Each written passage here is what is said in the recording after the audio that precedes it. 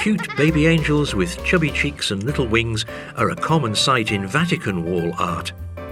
In China's religious paintings, images of children are also very common. In the Mogao grottos, you can find children's images in 183 caves, accounting for more than 1/3 of the total number of caves, and some of the children have unexpected skills. Hi, welcome to another episode of the Why We Love Dunhuang podcast.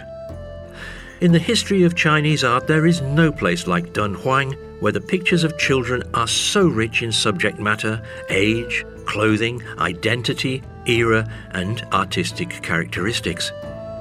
Today, let's dig into Mogao Cave 79 and meet some of the cutest children from the Dunhuang murals.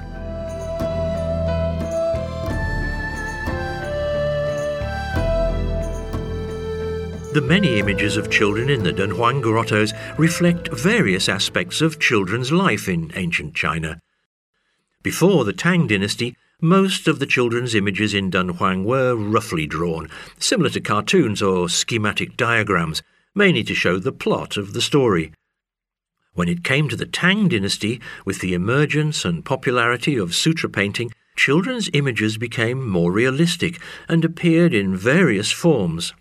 Later, the images of children gradually broke away from religious forms and colours and developed more and more in the direction of secular life. Constructed in the High Tang period, Cave 79 has, at its heart, an absolutely dazzling painted ceiling. This ceiling has a complicated lotus pattern in the centre. On the four slopes of the truncated pyramid ceiling is a breathtaking and colourful 1000 Buddha motif, which gives the viewer a real sense of the Buddhist world. If you take a close look at the ceiling slopes, you will find some tiny images of cute boys with short hair. They fill the empty spaces of the 1000 Buddha motif. These lovely, active cherubs are dancing, playing, lying prostrated, or bowing to the Buddha. They look quite joyful. The meditating Buddhas beside them appear content, as if grandparents watching grandkids playing. Some boys' movements are quite difficult to make. There is one boy doing a back bend and another one doing a handstand in front of the Buddha. Back bend and handstand are basic movements in modern gymnastics. They test people's comprehensive balance and coordination abilities. These movements are difficult for ordinary people, but the two plump boys of the Tang dynasty seem quite proficient. There is also a boy jumping into the air, kicking one leg and raising his fists. He seems to be playing a kind of kung fu. In Chinese martial art or Chinese kung fu, there is a special form of exercise called Tong Zi Kung, which means Kung Fu of the child. It is part of Shaolin Kung Fu, one of the oldest, largest and most famous styles of Buddhist martial art, originated in the Shaolin Temple in central China. This exercise emphasizes the flexibility of the body and must be practiced regularly before the body has matured. Perhaps these boys from the Dunhuang murals are exercising such skills. Another chubby boy is performing acrobatics. He is skillfully spinning a plate on his right index finger in front of the majestic Buddha. Plate spinning is a traditional Chinese acrobatic art that relies on the gyroscopic effect to keep plates, bowls, and other flat objects spinning on the ends of poles without them falling off.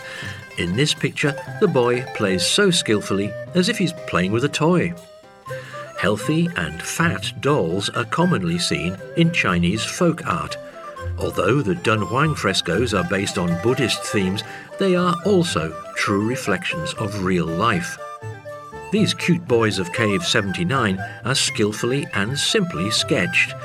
The fine and delicate lines make the images quite charming, which also echoes with the aesthetics of the time. Another interesting point is these boys are naked, only wearing boots. Although naked images are quite common in Indian and Western styles of art, it's rare to see in Dunhuang. The expression of the human body in ancient Chinese society was very conservative. That's why Buddhist statues in India pay more attention to the body. But when Buddhist art was transferred into China, clothing was added to naked Buddhist images. These little boys are exceptional. Some scholars say it's because in the psychology of ordinary Chinese people, naked little boys do not seem to be nude, but create a sense of health and joy. From this point of view, their appearance in Dunhuang can also be regarded as a compromise between foreign Buddhist art and local Chinese customs. Back to the murals of Cave 79. The painters skillfully combine the agility of the boys with the stillness of the meditating Buddhas, creating a harmonious mixture of the Buddhist world and secular world. Even after 1,500 years, visitors can still feel the liveliness and cuteness of those naughty children and the heartfelt smile of the Buddhas.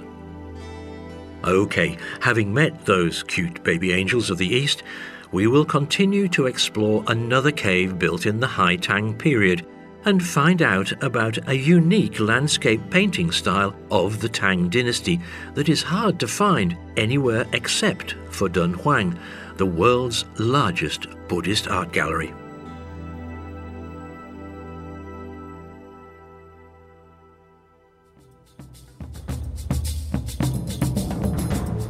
Special thanks go out to the Dunhuang Academy in Sanliang, Zhongdu for contributing to the content of this podcast.